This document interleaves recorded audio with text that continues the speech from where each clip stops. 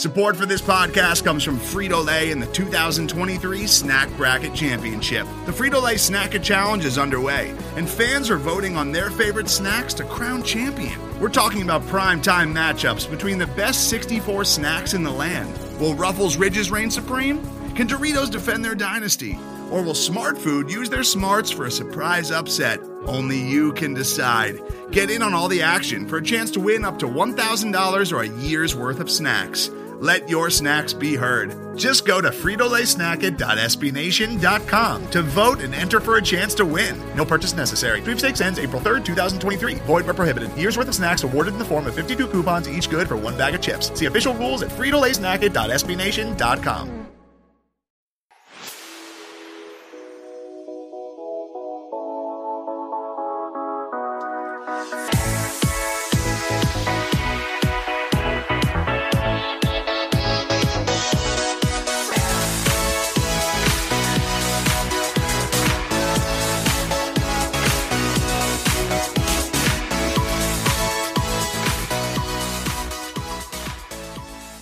Welcome to another episode of the Streaking the Lawn podcast. Once again, my name is Pierce, and once again, I've got Caroline with me. Hello, Caroline. Hi. Hey, and once again, we have Zach back with us. Zach, hello. How are you? Hey guys, how you doing? Great. You know, it's just another beautiful day of being national champs in yet another sport for Virginia fans. Very excited, of course, about the men's lacrosse championship. So you know, there's a lot to talk about in the world of collegiate athletics and UVA athletics for sure, but why don't we kick things off with the national title game over Maryland. For you folks out there, maybe just getting into UVA fandom, you know, maybe not a lifelong pursuit, or maybe you're young and you know, you're turning the corner into really hitting your stride as a UVA fan. You might not feel about Maryland like I feel about Maryland.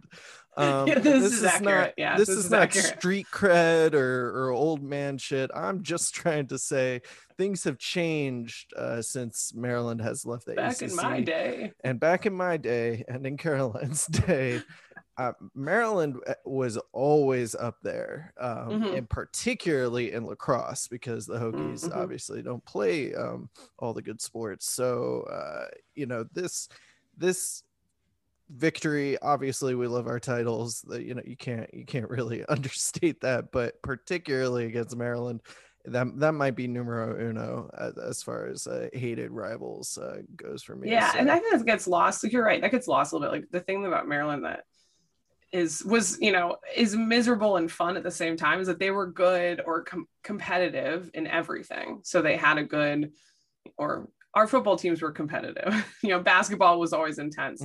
They have a good soccer team, lacrosse team. Like, every single season, like, those games just seemed to be good and meant a lot, and everyone just hated each other because they think Virginia is a bunch of stuck-up people, and we think Maryland just yells obscenities, and maybe all those things are true, like whatever it is. But that, you know, there wasn't the Virginia Tech rivalry, or even ones that now we've adopted with, like, you know, like Louisville was our 1-for-1 with them. Like, there's just not that, like, it's just not an established thing, both with proximity and all that stuff. So, and like you said, especially with lacrosse, Maryland has been really good, just not good enough to win the championship so many times in the last. So they have the most national championship game losses. I think it's 12, which is way more than anybody else. And they've lost 10 of the last 11 national championship games they played in until they won that game in 2017.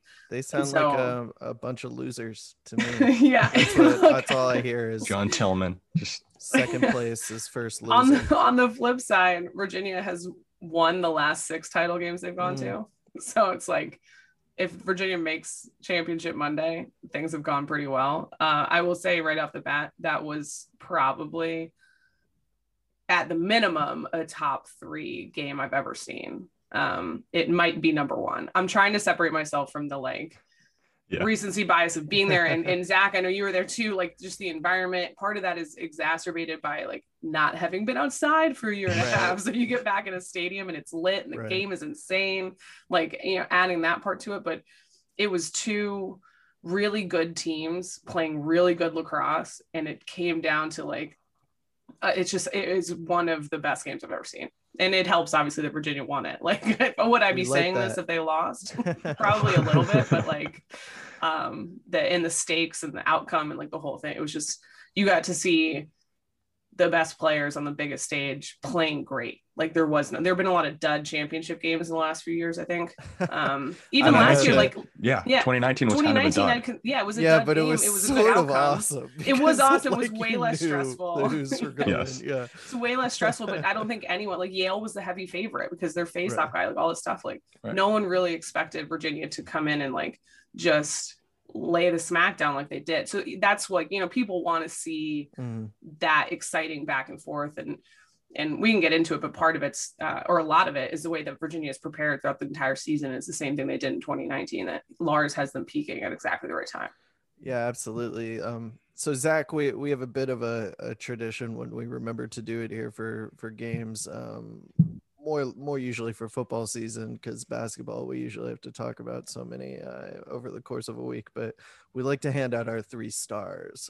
Don't make me do this today. There's like 20. It's too hard. Much like a hockey telecast. So but Zach, you get the honors of going first, but happy to lay out these 3 stars, and then we can get into more stuff about Lars and the build up for the team and general thoughts. So you're not going to be limited to this, is my point, but you're on the spot now for star number 1. All right. Well, I think I'll probably just go with the most obvious one, but I mean, Connor Schellenberger, I mean, it's no secret at this point. But his performance in May is, I mean, in recent memory, like, especially I just, it's wild. Like, he's an insanely talented player.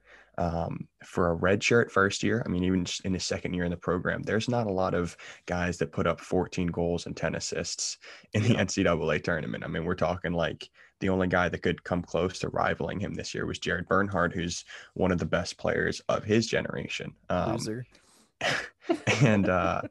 And the way that Connor has just broken onto the scene late in the year, I mean, you could always tell he was talented, and you could always tell that he was like, sort of the guy for the future once he figured it out.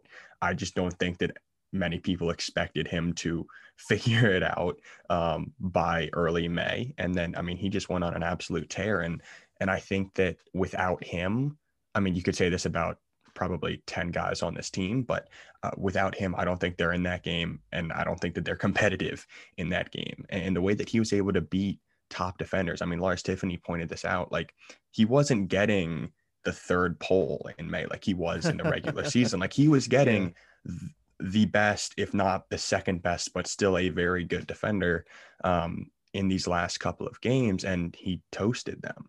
And I mean, it's wild how versatile he is. And I could probably go on forever talking about him, but I mean, he's just been insane, and he's sort of carried the offense along with a couple of other guys. But without him, this is a much different story. If you were listening, he carried it because there was so much. I mean, we could do like a whole side, but he carried it because like he did so well adapting to what defenses gave him. Like, and I think that Georgetown game and the way that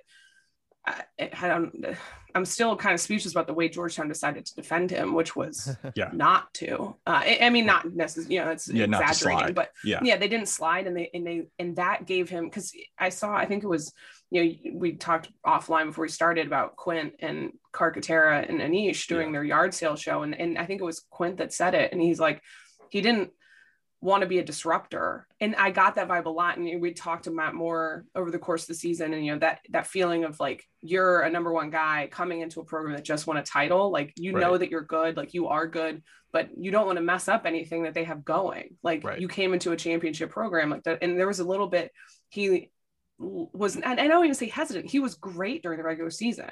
He should have been, and was by all accounts, the freshman or whatever. He was eligible and on the ballot for ACC freshman of the year. Like, I'm sorry, Brendan O'Neill, you're very good, but Connor Schellenberger was the best freshman in the entire conference this year. Easily. And not even close, in my opinion, but neither here nor there. Like, he's a first team All-American. Like, that's more prestigious, whatever, all that stuff. But what Connor does, and because he carried it without it feeling like hero ball, right? They talk about that a lot, like that early in the season, the offense was kind of playing like, I'm really good, I'm going to take my shots. And they needed to figure out how to balance the amount of talent that they had. And he did and you mentioned the defenders, like Nick Grill is a very good defender. Yes. He was the Big Ten Defensive Player of the Year. Like, that's not a light thing to, hoist onto someone. Right. And Sounds Connor, like a loser to me, Karen. And he pushed him around. Connor ate his breakfast, his lunch, his dinner, and all the meals he prepped for this week. Like, Connor just, and that honestly was, you look at how close that game was. The actual difference in that game was Rhodes' one extra stop. They had the same number of shots on goal. They had all that stuff where it's like, when you look at the difference and when you break it down, Cade Sostad was fantastic on Bernhardt. Bernhardt finished with 2-2. So you'd think like, oh, was he that? But both of those goals were unsettled situations in which Cade wasn't on him. Right. And so Cade won that matchup.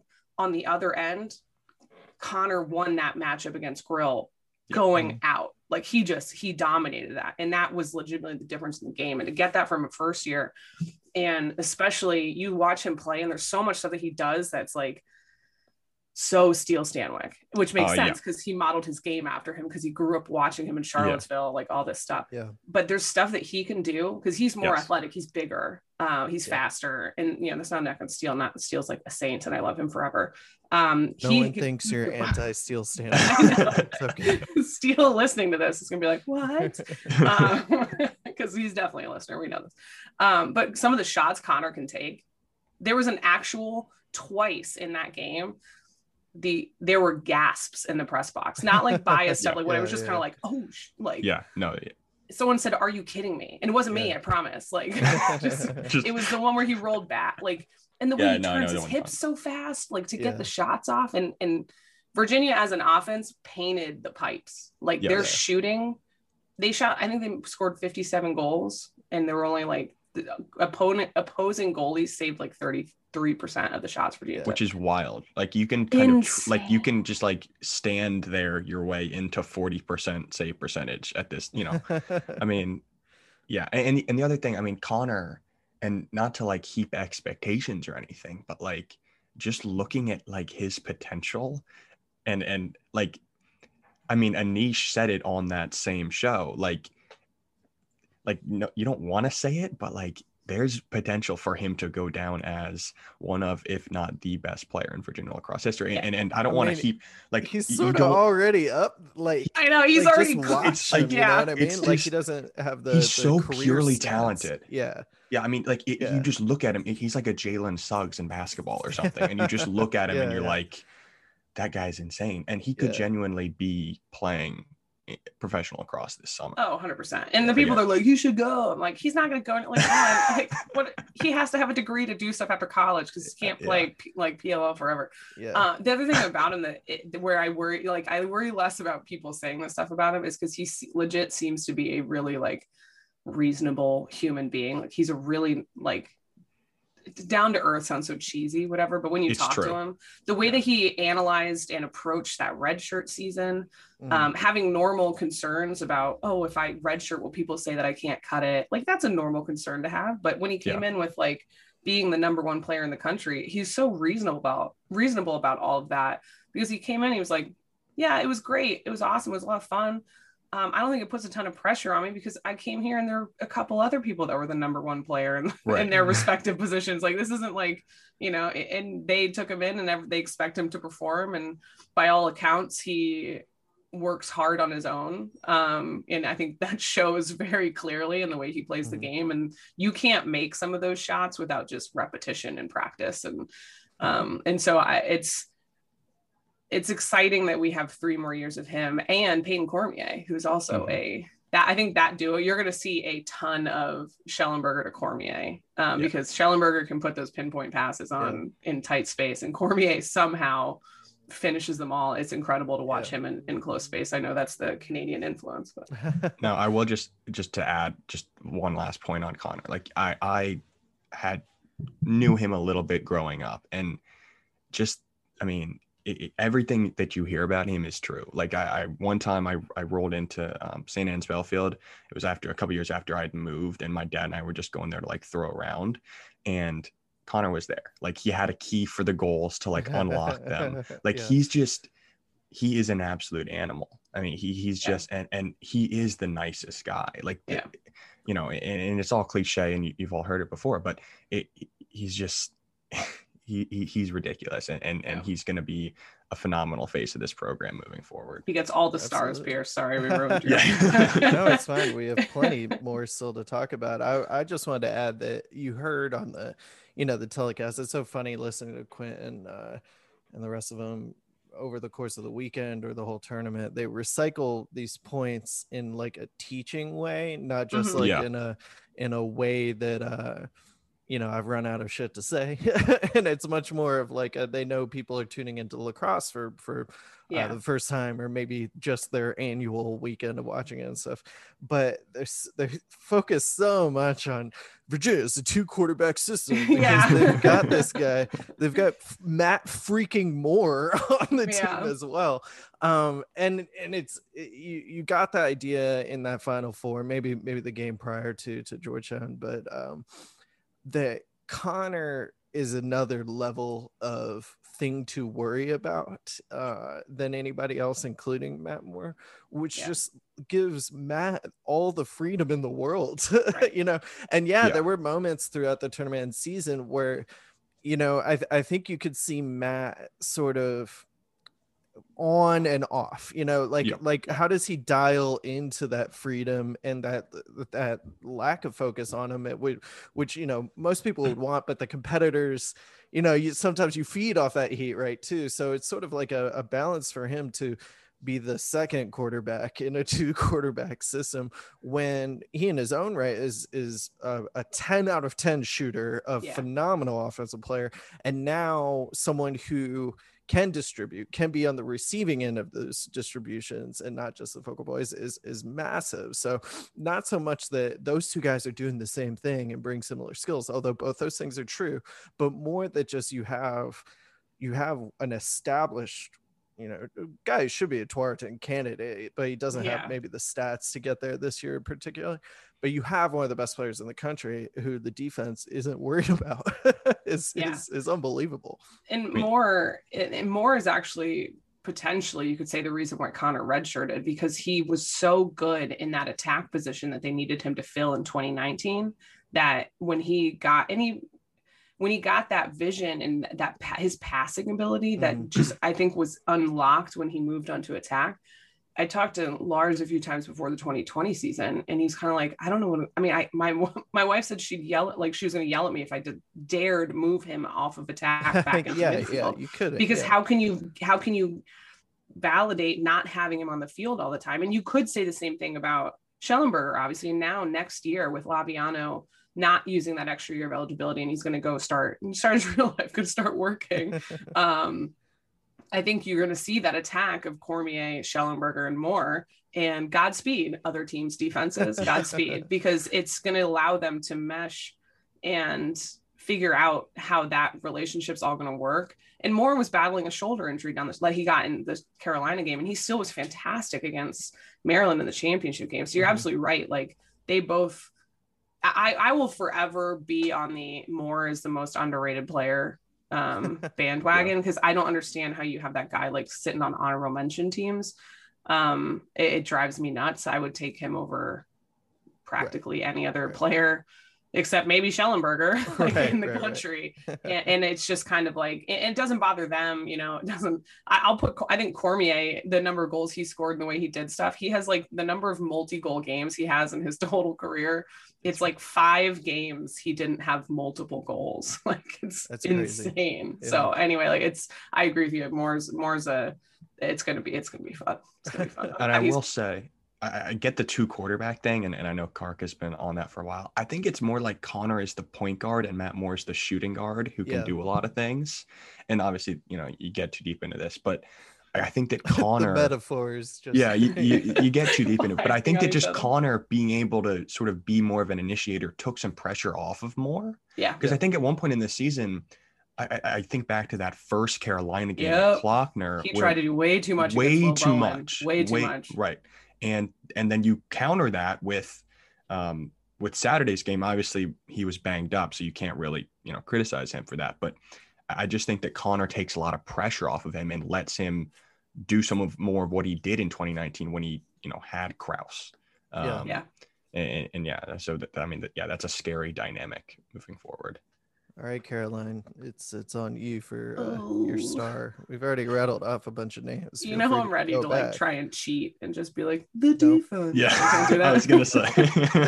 Nope. All right, and I went back and forth. I was like, oh, I'm gonna choose Coach Tiffany, but I'm gonna go with Cade Sostad. Okay. I think just it cannot be understated what he did, and he did that against Jackson Morrill in 2019 in the title game, and he's kind of done this all. And this is what a lot of the narrative always sounds like such a negative term in my opinion, like, oh, that's the narrative. But over the course of the season, Virginia's defense improved so much, and they just the emergence of Kastner and fitting him into the defense and having the flexibility, and not just that, but the way that Lars used the defensive pieces to really keep people off guard, like who they were going to be on. Like he did still use Quentin Matsui to then shift, you don't want Quentin Matsui on the guy that Kastner, and so they'd move and get different looks. But Cade has just been so consistent, and he's just such a great cover man. But he does a lot of the little things. And, we posted this morning or whatever, Thursday morning for whenever you're listening to this. I put together some of the big moments, and obviously like, it's easier to be like every single goal. But one of the biggest moments in the game, I think potentially second to the save at the end, is the ground ball that Cade picked up through the mess with the flag on the ground. So he doesn't go over midfield much. He's not the guy that seems super comfortable in the clear, like where he's going to sprint it down. But he was up there. They finally got the clear. They were reeling. Maryland was within one. And it was just kind of like Maryland hadn't tied the game since 11-11 and then 4-4. Virginia had responded every single time. And so they were in the middle of this 3-goal stretch, and he passes the ball to Soliday, immediately gets tripped. And it was the right call. Like I think they called a hold though, which is whatever. It doesn't matter. Moot point. Same difference. Yeah. Moot point. And so the ball is just kind of like, he kind of waits and is like, didn't start going back defensively. And he's just kind of like, oh, hey, the ball. And like scoops right through the middle and has a step on the defender. And for a second, it looks like he has that dilemma, like, should I shoot? And Matt Moore was in a perfect spot. It was actually a tougher shot that Matt Moore made than it looked initially, but getting that goal, that 17th goal, ended up being the game winner. Just the heads up plays, like exactly all the stuff that we love him for. And Cade and Cole being back there is really going to mess with me for the next year. But Cade Sostad, it's like the same. And so he just uses the length and the way that he shut down Bernhardt. Bernhardt had 1 assist in the second half. So he had 2 goals and 1 assist in the first half. And this is a guy that was 1 goal away from he had 99 goals on the season, or 99 points on the season. Yeah. Sorry, I'm thinking of Charlotte North, the legend with 102 goals on the season. 99 points. And he was 1 away from tying Chris Cloutier's record for goals scored in a single tournament. He was right up there with that. So this is just to give you an example of like how good. Yeah. I think he had 16 goals in the tournament coming into that game. So 16 goals in 3 games. He did. And so it just, he's Bernhardt. Like, I know, we hate Maryland, all that stuff, but seeing him in person, he's very good. Oh my God. Like, insane. And honestly, Maryland's offense, they move. Bobby Benson came from Johns Hopkins, and he brought this, the way that they move off ball, the way that they switched and created disruptions to get Bernhardt on somebody else, or somebody else on Bernhardt, however you want to say it. And Virginia actually did a pretty good job recovering on those for most of the game, but it's tough. Like, all of a sudden you're like, oh, now Cole Kastner's on him. Oh, Godspeed. Yeah. Or like worse, when you have like, poor Grayson Soliday gets switched onto him. You're like, oh God bless. Enjoy. And it was just one, like, he was just so fantastic down the stretch, and being healthy again, obviously shows the big difference. And so I'm going to give my star to Cade Sostad. There you go. I didn't mess up his name. No, I'd also say that Bernhardt, like he had 6 goals against Notre Dame, and that's easily the best defense in the country, I'd say, with Jack Keelty. And then I think had 5 against Duke and JT Giles Harris, who got banged up in that game. But like those are probably two. I must have both been first team All-Americans. I don't remember exactly. Yeah, they were. Yeah, they were. Yeah, close. But the thing about Bernhardt is like when you watch him play, especially on TV, he just looks bigger than everybody, and he's faster than everybody. And then it was like, okay, so Cade's on him. Cade's 6'5". I think Bernhardt's 6'3", and just the way that he was able to sort of out tough him, like he could let Bernhardt get a step, but then with his length and his strength, he made up for it. And I mean, it's nice to have him for 2 more years. I'll tell you that. Like to have. I hope someone went, "Welcome to Jurassic Park." Like, sorry, it's cheesy, but it makes me laugh. I did think that the defense was more indicative of a swarm of velociraptors than I got what the Georgetown coach was saying about the goal scoring just everywhere. There was somebody picking up a ground ball or finding the open pass, but they're so big. They run so fast, and they have these scary long poles. Yeah, and like the effort, like they carried. Velociraptors were known for carrying 6-foot balls. The effort level just across the board, like, was exactly what you want to see in a championship game. Like the absolutely laying out, selling out for, going to the end line. I remember Kyle Kaloji legit went full Secret Service bodyguard, like jumped in front of a shot with 59 seconds left and took it off the upper thigh. Ouch. And then didn't even hesitate, has one kind of like hobbly step, gets right back into it, and takes another block shot like 16 seconds later. Not to only keep that, them. It's like watching a hockey playoff, last second sudden death, everyone's just flying around. I mean, both teams were flying around. That was what made the game so fun. Not just that both teams are really good, both teams feature strong offenses or things like that, but both teams, had the cliche. They were leaving it all out there, but you could physically see they were just diving at every opportunity to make every play they could. That's why it was a spectacular game. That and all the winning. Speaking of winning, and my third star, I've got to go with. I mean, there's a lot of options, but you got to go with Rhodey, right? Okay, all right, good. Okay, we got the big 3, I think. Yeah, it's when we always do these, Zach. It's always like we have this battle of like making sure we want to get someone noticed, but we want to make sure that we take that, like, it all balances. They're just too many in this game, but Alex Rode in goal, 43%. So let's see, 16 goals against, 12 saves. 28 shots. So it's not like, a dominant performance. And I think you could see through the game, he had his ups and downs, and certainly knew there were ones that he could have gotten in front of, some plays that he would have liked to make, but he, in that classic competitor cliche, there was no quit in him.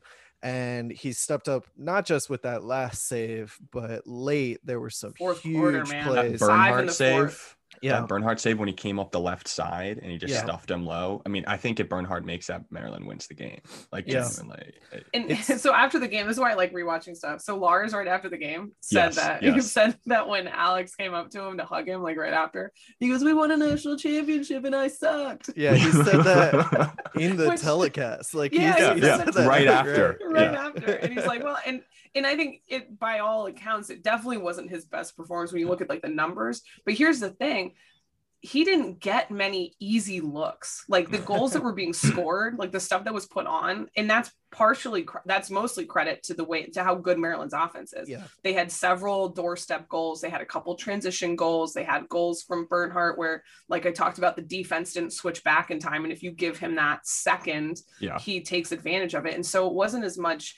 I think that's what affected him early. Is like a lot of times if he gets those, and he had 3 saves like on the first possession, but he got all these, like he kind of got behind in it, and then he sat on 5 saves for a while. Like it just kind of was like he needed to get one, and in the third he got a really big one, and then the fourth he was just really good. Even though like I know like they scored all those goals in succession, but he got like.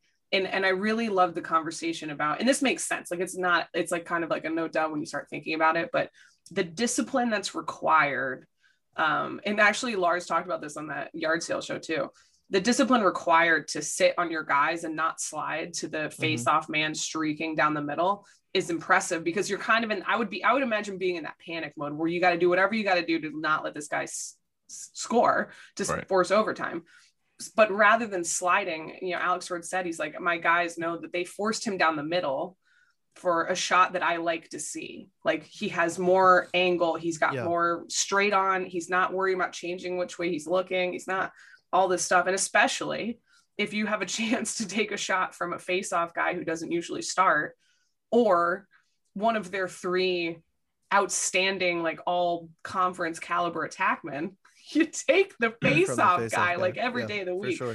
And some people will be like, oh, well, it was just like he threw it at his body. And I was like, but part of, he did. Well, he did. But part of that is knowing where to position yourself to be. Right.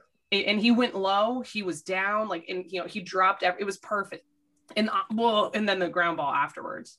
Yeah. Shout out Cole Kastner for getting that the hell out of there, because that was terrifying. Garbage goal nightmare fuel for your girl. For sure. Yeah. I mean, you know, the shot on the potential game tying shot was one that most goalies could save because he shot it into his chest, you know, but like we said a couple times, it was the game plan in that situation. I mean, I know we were talking about it the day of, how comically bad was the face-off result, you know, and I know what you're saying. Like, if you can win the face-off, and you normally win your face-offs by plowing through the guy, right? Like, just win the face-off and you win the game, right? Yeah. So you get what he's doing, but he doesn't win it, and so then he's just comically behind the guy with the ball, and you're going, no, oh, come on, no. It was literally the only thing. Like, you're like, just tie it up. But like 6 seconds, like you're saying, you don't want to slide because you don't want the easy pass to the All-American. You want the kid who might, you get lucky and he shoots it in your chest, and so that's what he did, right? So, but I think, you know, the point about Rhodey coming up huge in needed spots, like we know this, most people probably know this, but I like to reiterate the weirdness possession plays in the game of lacrosse compared to you know, other sports we're so dedicated to as well. The idea that a save saves possession, obviously, but the fact that most of these missed shots are turning into sort of not make it take it, but miss it take it for the offensive team. There are amusing examples in the fourth quarter where Maryland screwed that up, but that was mistakes, because usually you're running a set offense so that if you miss a shot wide, you're going to get the ball back, right? Because of the most hilarious rule in all of sports, which the best rule, which is I love that rule. Shot, the person closest to it gets the ball. It's hilarious. It makes sense. It helps the sport, I think, but it's also sort of nonsense. Like, it just doesn't play into what we think of normal rules. So anyway, like, imagine if someone airballed it and then they're like, just dive for the sideline. It's like Kihei is like selling out. J-Hoff.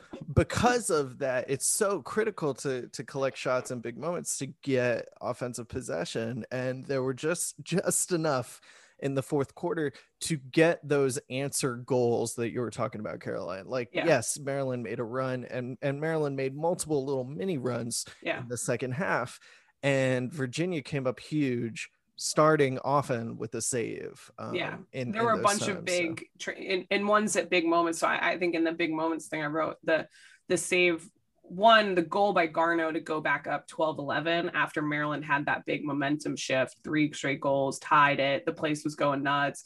It was crazy to see, like, the fan base chunks, like where the parents and family and friends were. So this huge orange clad group, this huge red clad group, and the ways that, like, they would just be animated would just rotate throughout the game, like with these runs. But that goal was huge to get it back. And retake the lead and get the momentum back. And that Garneau shot was perfectly placed. And then right after that, up 12-11, Alex had another big save to, like, kind of prevent, and that allowed Virginia to run onto that 16 goal, rattle off the 4 straight. And that obviously proved to be very important, but it just those big moments that they were getting stops. And honestly, I will say I had perfect vision. The shot by Kaloji was perfect. It was a great idea on the 10-man ride, and Moore was closest to the end line. The ref was in full position and blew it. He was a full step ahead, and Connor was close. Like I can see if you're only looking at those two guys, like but where Matt was, and it was clear that this was the plan all along because they were already all the way back there. This was not like a long. That was scramble. Unbelievable. I mean, it was a horrible call. Dumbfounded, and the game moves so quick, and the tele guys don't know exactly what's going on or happening. The angle on the TV was terrible too. Like when I rewatched, I was like, well, no wonder no one complained about it. Like it was aggressive. That's the game. Like if that would have been it, because they would have given it to Connor, and and he's just running for 15 seconds, and that would have been it. But and that was it was a 2-goal game then. I mean, it was like 40 seconds left or something like that, and it was just that part was frustrating. But there was a lot of stuff that they missed a few. The reset was bad. But. Close up talking about this game at least by talking about Coach Tiffany. The best. It's funny. I mean, obviously we love our booze and love our teams and love, I would say, most of the coaches at least, particularly when they're winning.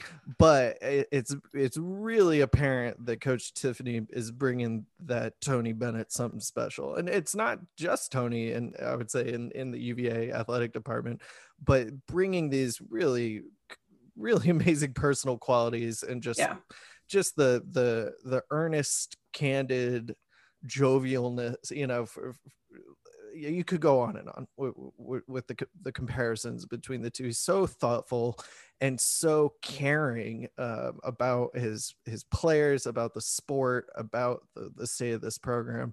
We're truly obviously lucky to have him here, and the parallels that he shares with Coach Starja are mind-boggling. It's insane.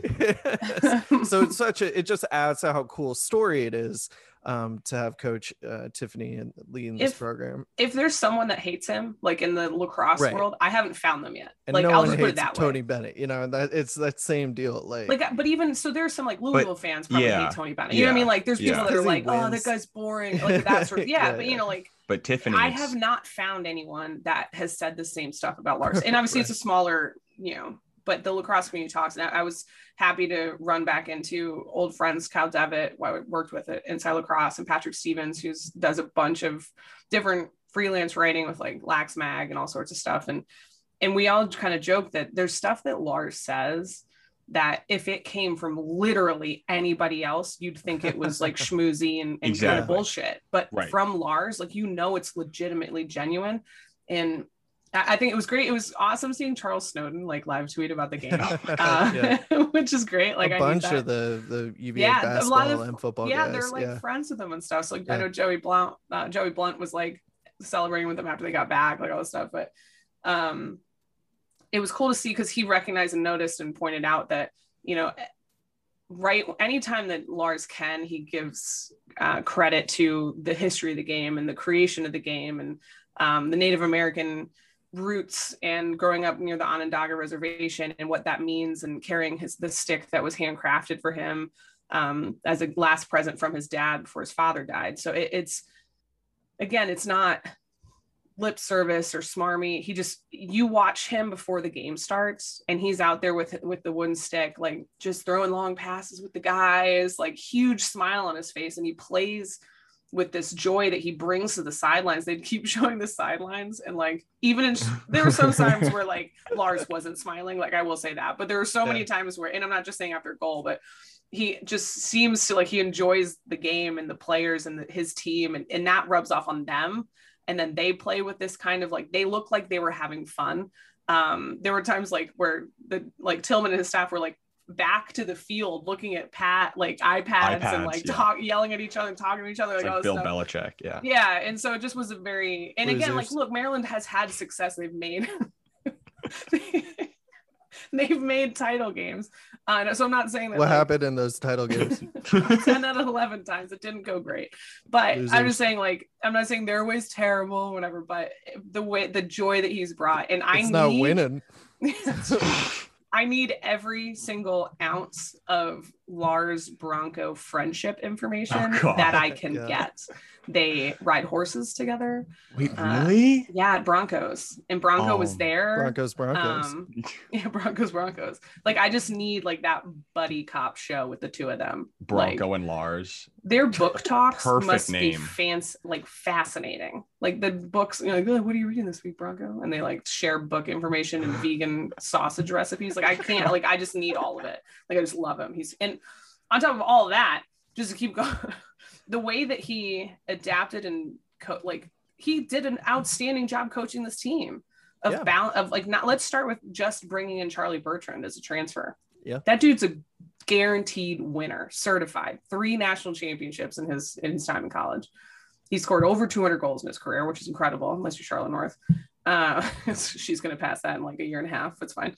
But just the way that, you know, he looked at that transfer market, and I'm not saying that he didn't try to go after some of the guys that were on it, but knowing what they needed and bringing in a piece that worked for them, and having Virginia and Maryland there over teams that just stockpiled transfers. And I feel bad for the Ivy League kids that couldn't play. So I understand. I thought you were going to say you felt bad for Duke. I was like, I don't feel bad for Duke. No, I don't feel bad for Duke. People talked about Maryland being the fraud of the season. I've maintained that it was like all these overtime wins. Maryland wasn't a fraud for the collection of losers that they are. They were very definitely good. not a fraud. Very good. I thought we were going to get, I'll be honest, going in, I thought we were going to get blown out in that game. It could have. I mean, like I genuinely was like, if PD doesn't win 70% of these faceoffs, and that's someone who we haven't really mentioned, who was injured for a while. Apparently it was not the curse. It was not my jinx. It was not the jinx. Getting injured is a jinx. See, that's where you it didn't happen in the Syracuse game. I'm just saying, if things start to go wrong because of an injury, that's still, you've been jinxed. Like that, you got jinxed, you got injured. It's all Caroline's fault. It was not my fault. But I agree. Or sorry, when it was 4-2. Yeah. And we hadn't scored and settled. Yeah. Yes. So because they had only scored in these unsettled situations, and it's just kind of like, I was worried because that the first like 6 minutes of the game was like, oh, the defenses came to play. Okay. But you know, the offenses were feeling each other out, figuring out where they could like poke and prod and get some space. But Virginia just really struggled in that 6v6. And that was like this, if they can't score in 6v6, like I don't think there's going to be enough chaos to make to score as many as Maryland can. And obviously they figured out the 6v6. But also Maryland hadn't played anybody that could cause that type of chaos all season. They didn't play a team that was that good in transition, that was that fast in transition, that tried to push that much in transition. And I think that proved to be a huge reason for, and honestly, Maryland did a good job near the end, coming back and forcing those things on their own. So it was crazy. That was best game, man. It was awesome. I'm so glad I drove up there.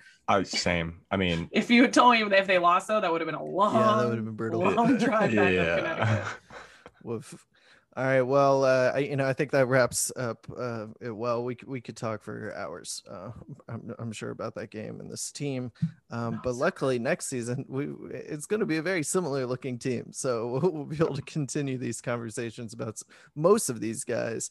Yeah, lose Kaloji and Laviano. And John, they don't know about John Fox. Man, John Fox might come back. You talk for a better part of an hour about Laviano. Like that. God, I love him. He was kind of like the underrated star of that, because he just annoyed the hell out of Maryland's defense for the entire game. He didn't have any goals, but he just like did work on the inside just to annoy the hell out of people. When he got hit with that ball on the shot, okay, first of all, 2 inches left. I don't know what happens on that shot, but broke his helmet. It broke his helmet. But what they didn't show on the telecast was that after he got up and walked to the sideline, he started hyping up the fans. You could tell he was okay.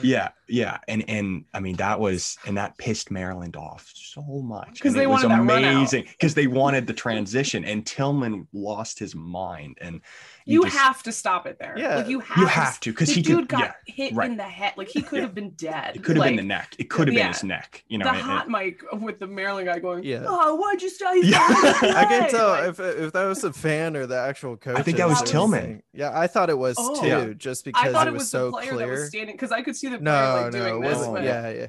It wasn't. That's It worse. was definitely someone. That the camera wasn't focused on. I was like, Yeah. that might be a coach because Actually, the mics were super close to the bench. Right there you like go. at least that's what from the replay, because then you could hear them kind of like, I think Lars said to Tillman at one point, like, "Don't you talk to me." Which I love if that's like Lars's trash talk. Because that's the thing, because he said on that podcast, he was like, I had to give it back to him. And I'm like, what is He Lars said Tillman started saying? giving it to him. Please be quiet. Excuse me. Yeah. Sir. None of that. The best, when they went to the halftime break, Carcaterra was like, "What were you saying to the ref?" And he was like, "Oh, I just asked him what he was having for breakfast, like how he was doing," which is an answer that's similar to what my dad used to give, because he told me once that he got like a 3-minute non-releasable, and I was like, "What did you do?" And he was like, "I asked the ref how his mother was doing." Nice. I was like, "That's an appropriate." All right. Well, there's plenty we could talk about, but we filled the time with the championship, so we'll be back.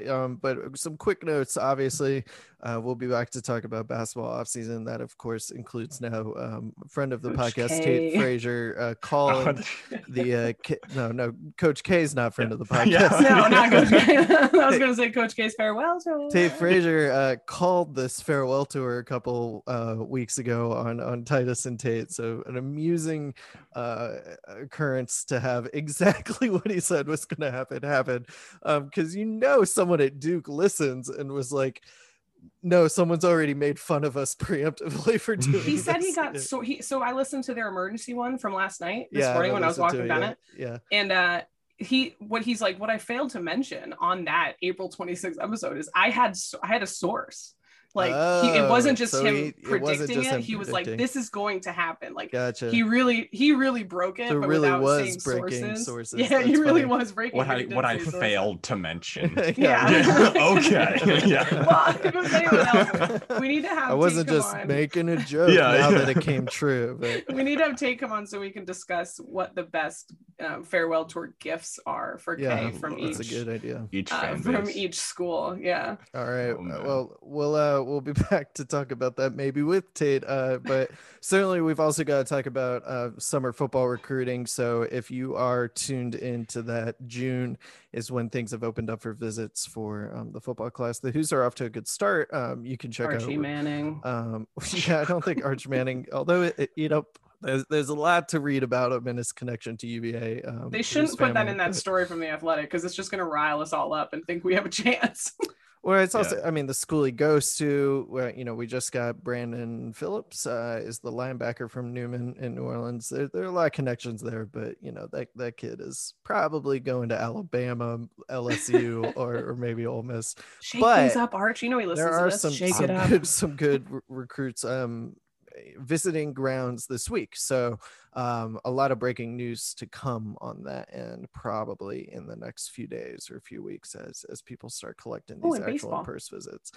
Baseball is in the regional against South Carolina. ODU is actually the top team, the one seed in that regional. I tried to find out why it's not in Norfolk and it's instead in Columbia, but I couldn't. So maybe we'll get our baseball reporter on that. Nonetheless, they open the regional with a game against the Gamecocks, which should be a big pitching matchup. But the last time the Who's had a major pitching matchup, they hung 14 or whatever on Notre Dame's stud. So hopefully that luck continues for the baseball team. So a lot going on. We'll be back soon. And until we come back, for everybody at the blog, go